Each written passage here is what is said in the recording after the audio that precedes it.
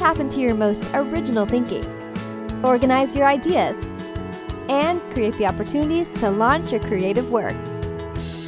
Unlocking your world of creativity with best-selling author and brand innovator, Mark Stinson.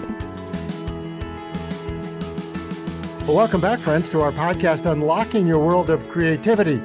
We've been talking with creative practitioners all over the world about how they get inspired and how they organize their ideas, and most of all, how they gain the confidence and the connections to launch their creative work out into the world. And if you've been thinking about this concept of digital transformation, customer orientation, making the customer first, we're going to take that from concept to reality today with our guest, Chris Hood. Chris, welcome to the program.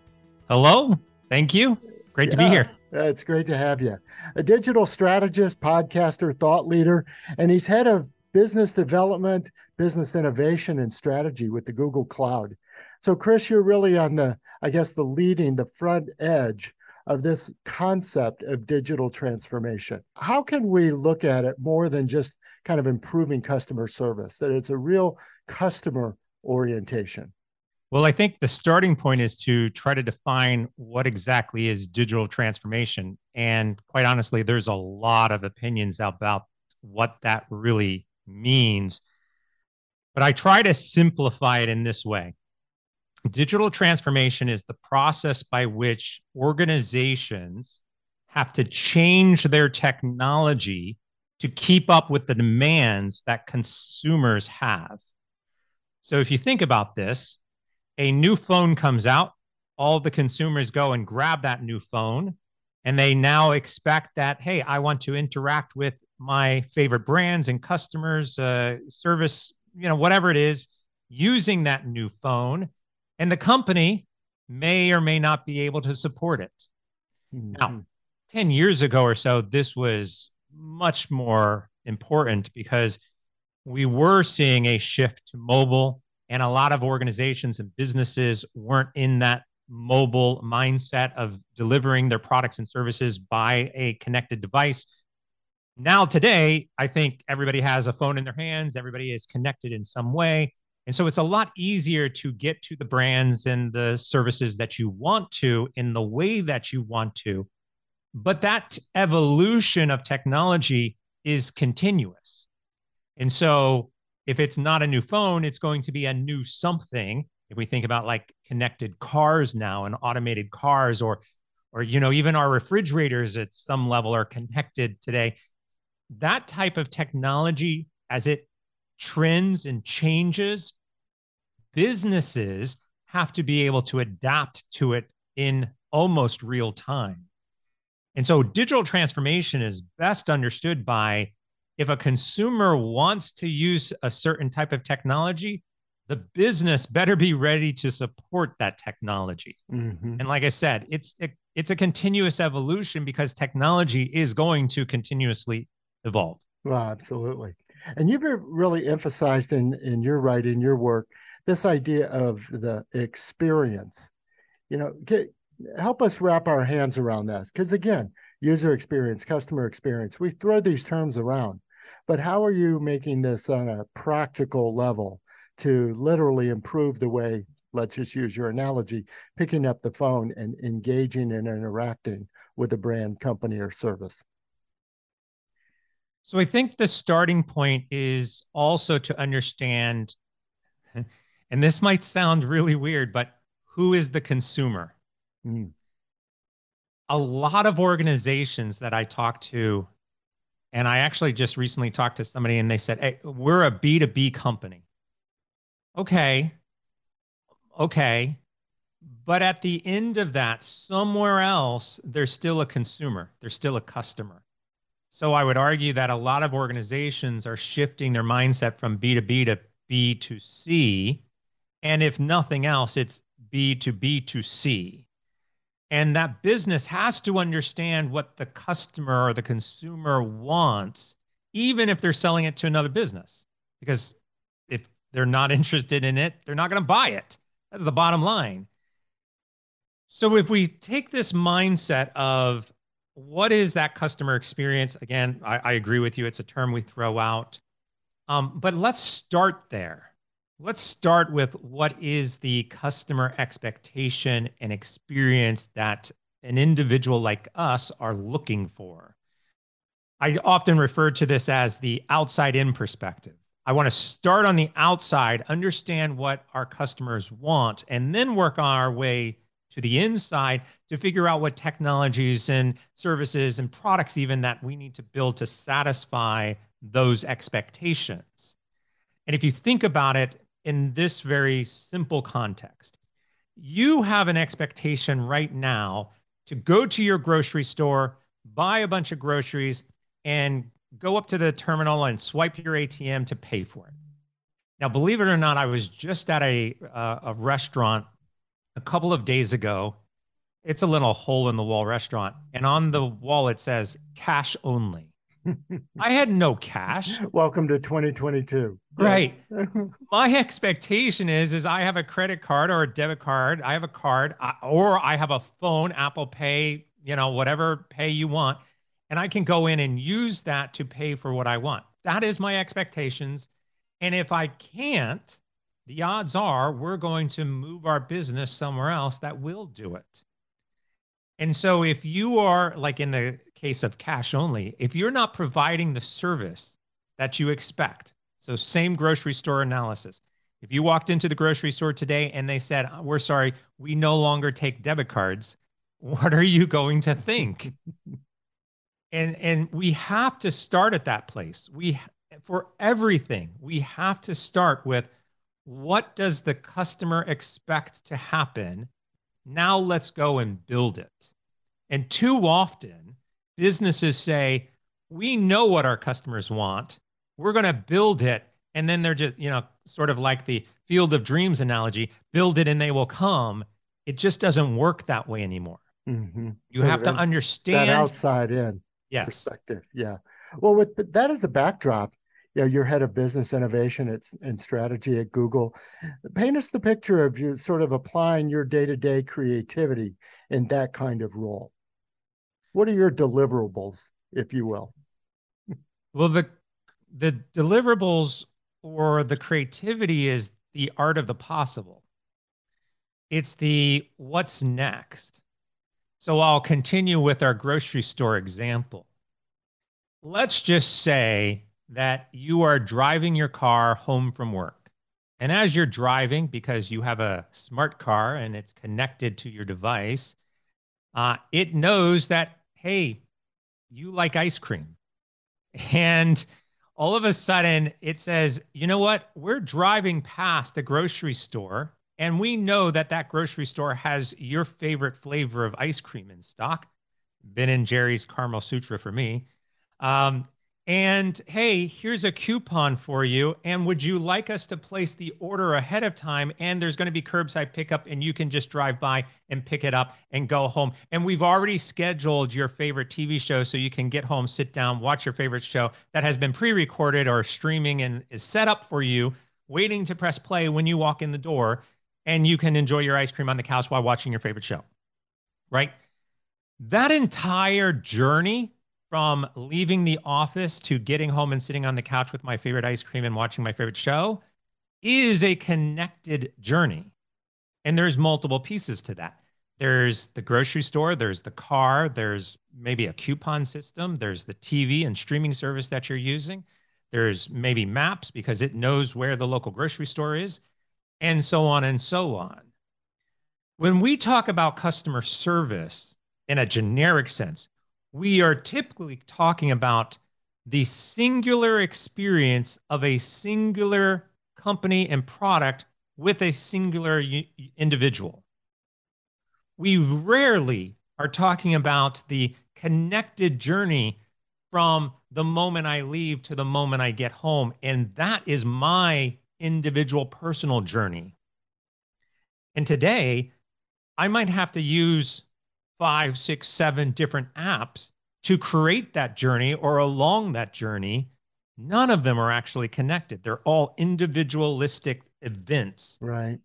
And so what I try to do is say, why can't we connect all of that?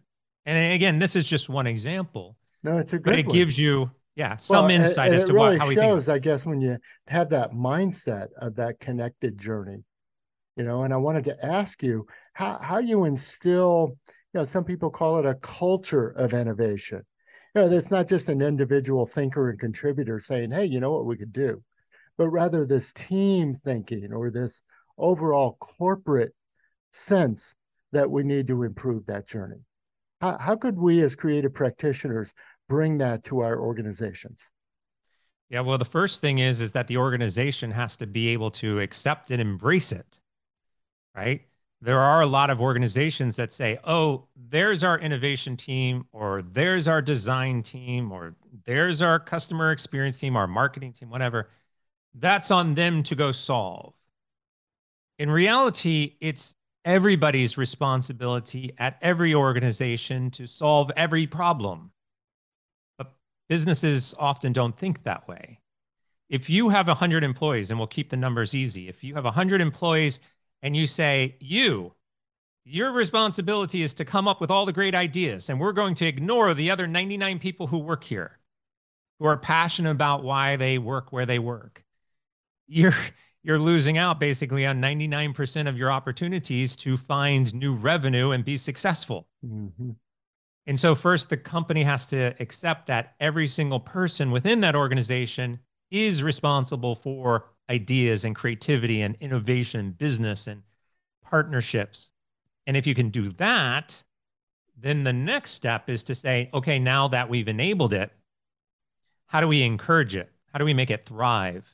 How do we actually take action on it, as opposed to, oh, we're just saying that everybody has the capability, but we're not actually doing anything with Right. it. It sounds good in the employee manual, but you're talking Right. about some classic walls and silos. I mean, the R&D versus the manufacturing, the sales and the marketing and the market research versus that. I mean, there's kind of these buckets, and everybody says, you know what we ought to do. you Yes. know, you Yeah. know what would really help, quote, the customer, which Yeah. probably means their customer and their day. But it sounds like that there is a way to permeate this throughout, whether it's a company, a nonprofit, whatever kind of enterprise it might be. Oh, yeah. Yeah. But again, it starts with building that culture. You have to embrace it. So to your point, the concept of, hey, you know what would really help? And you've got 1,000 of those people around the company saying the exact same thing. I'm sure there's people who are listening, and I know I've been in this position before where I've worked for a company and I've said, oh my gosh, I've got a great idea and I think our customers would love it. And here it is. And one of two things happen. Your manager says, yeah, I love that idea, and then takes it and uses it as their own idea. Or they say, no, no, no, no, you just work on this. That's not your responsibility. And thank you very much. And then what happens? They go and hire a consulting firm to come in, and the consultant comes in, sits down with everybody and says, hey, I think I have a great idea for you, and shares the exact same idea. And I'm like, I just said that last week. And they're like, yeah, but this guy's brilliant. It's like, what's going on? That's a cultural problem. That's nothing else. That's a cultural problem where the organization is not supporting its employees and not encouraging that those ideas are valid. Mm-hmm. And when that happens, you get discouraged employees who don't then want to speak up. They're threatened by any number of scenarios, and you're dampening the overall stability and everything else within that organization. So it's really critical for executives top down to say, no, this is how we're going to run the business, and then stick with it. Yes. Well, you mentioned some of your past experiences in other companies. You've been in the media and entertainment industries with people like Fox and Disney and Universal. And I thought we'd talk to the listeners who are content creators for a moment. I mean, everything has changed about the way we consume content. And we all have said that, and we know that. But somehow getting down to the individual filmmaker, the singer-songwriter, the author, the TV producers who say, we need to change the way we distribute because of this change in the way content is being consumed. What have you seen evolve, and where do you think we're at in that area? Not only has how we produce content changed, how we watch content or read content, listen to content like podcast, that has changed. The way we access, I mean, it's all changed. So if you think about even something like the movie theaters, used to be that was the only place to go see movies. Now I'm actually watching trailers at a movie theater for a streaming service. So they're trying to even push people to streaming while sitting there enjoying popcorn at a theater. And I think that's going to continue to evolve. We're seeing the emergence of shorter micro pieces of content. You know, you used to be able to sit down and watch a news station for an hour and enjoy it. Now, a lot of that is opinions and entertainment as opposed to legitimate news. And the news is reduced down to a 30-second clip. TikTok and services like that is where we're getting news, you know, as opposed to cable. The music industry has completely evolved. Instead of going through your traditional publishing and record deals, you can use services like Spotify and publish your own music and attach ads to it and get followers and get paid for that. So you've got people who are in their bedrooms producing stuff because it's something they're passionate about. The age of YouTube has completely changed how we look at content creation and content consumption. So it goes back to what we talked about earlier. We have these new expectations and new needs to find content that we are aligned with and watch it in ways that we want to. And businesses have to be able to keep up with that expectation. And it continuously evolves, and it will continue to evolve. Mm-hmm. Well, you mentioned the movie theaters, and I wanted to touch on some of your personal experience. It's always interesting how our careers get shaped by some of these early jobs. Yeah, I was the paper boy, I was the DJ at the local station. You were at the movie theater, literally taking the tickets and ushering people in and serving that popcorn. Yeah. How did that influence sort of your early thinking about these creative passions and practices? Well, one thing it did is it removed me from eating popcorn for a long time. No, yeah, I started working at a movie theater, you know, late 80s. Loved it. I absolutely loved it. And if I compare my experience of even just going to see a movie back in the 80s, early 90s compared to today, it's so drastically different. I mean, we had no concept of reserved seating back then. Mm-hmm. And you would stand in line to watch, you know, Indiana Jones as an example. And the lines would be around the block. And you had to get there 3 hours, 4 hours before the movie started so that you could get the prime seating. That experience and that social interaction of engaging with other people who are fans of the film with you in that moment was so special. And we've lost that. You know, that's one thing that technology has done is it's separated us somewhat from fandom. Now, fandom is still there. You can watch things like Star Wars and know, you know, the Comic-Con is still rampant. Even with COVID, you're still going to have fandom in some form or another, but it's been lost primarily because of technology. And so I've seen that happen. But over my career, the concept of that social experience and entertainment and bringing people together around the television, you know, those philosophies, I think still play in some level today. And it's definitely been an influence throughout my career of how do you reach people who are passionate about something And it doesn't have to be entertainment. It doesn't have to be music or video games or movies. It could be, I'm passionate about Starbucks. I'm passionate about that coffee. And I would argue that one of the reasons Starbucks is so successful is because of the social connection that they've built around sitting with friends and drinking a cup of coffee. And I think, again, that conceptual community and passion, everybody is looking for in all walks of life with everything they engage with. That's why ultimately why we engage with things. You look at influencers across social media.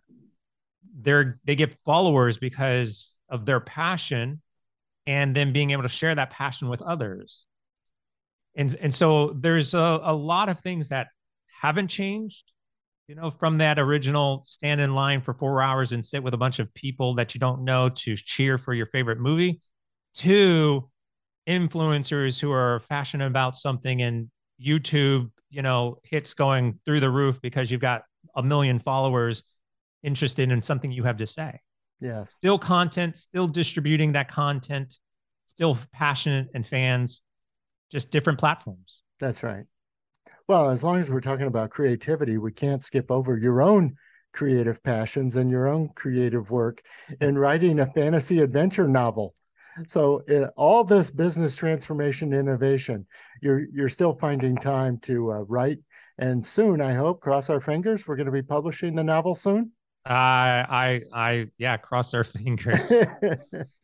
Yeah, writing is hard. Yeah. Writing is hard, and it's definitely hard to get things published. And I'm trying to go down a more traditional path as opposed to self-publishing. There's a lot of opportunities out there to do self-publishing and get it, exposure and get it on platforms like Amazon. I mean, anybody can do it, really.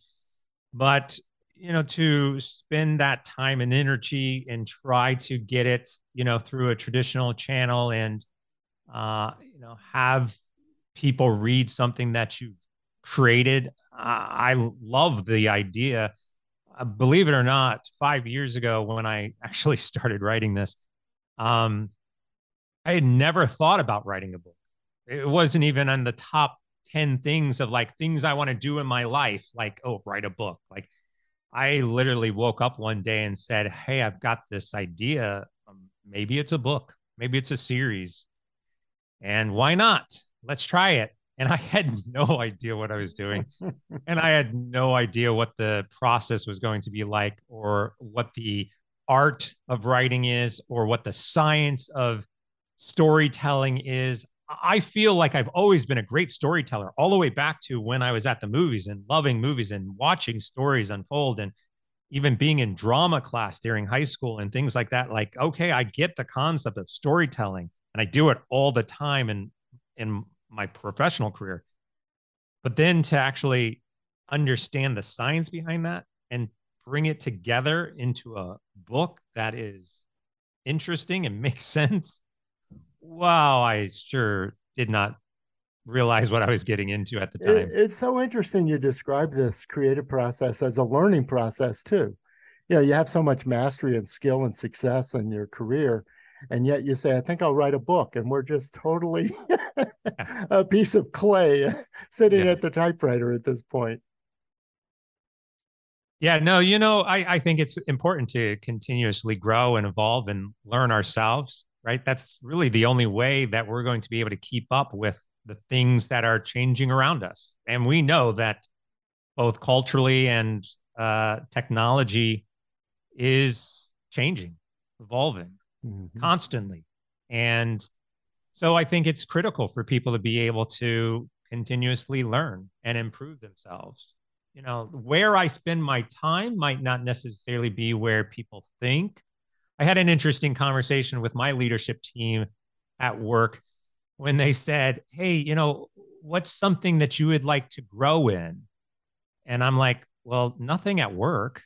I'd rather learn a skill that is for me personally, something outside of work, So, others might be like, yeah, I want to grow a specific skill that's going to help me in my career, or I want to learn how to surf or something, Um, for me, yeah, it was definitely personal. It was definitely a skill set that I thought, would be interesting. That again, like I said, I really didn't grasp the amount of time that was going to take, but yeah, I went with it. And I think that's something everybody should do. Well, and you dive in, you stay with it. Well, Yeah, Chris, can't thank you enough for sharing both your insights and your experience.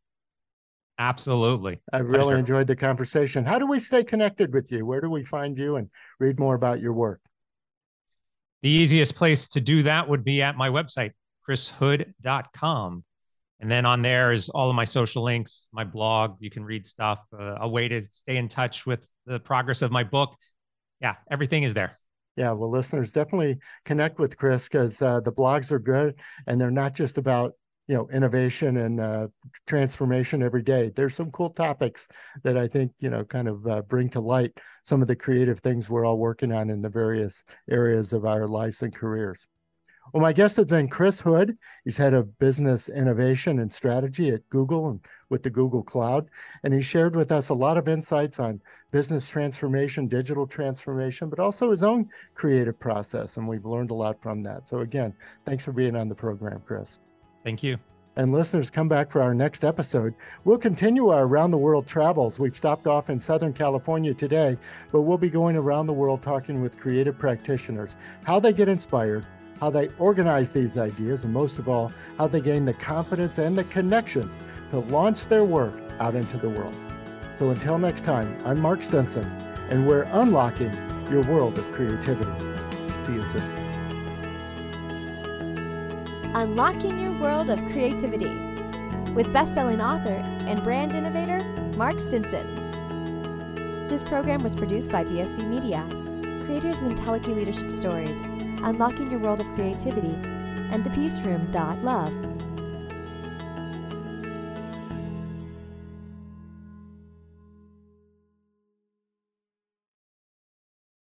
We've created a special offer just for listeners of the podcast. You can get the book, A World of Creativity, for a special price of $5.98 for paperback, and the Kindle version is only 99 cents. Go to mark-stinson.com to take advantage of this special offer.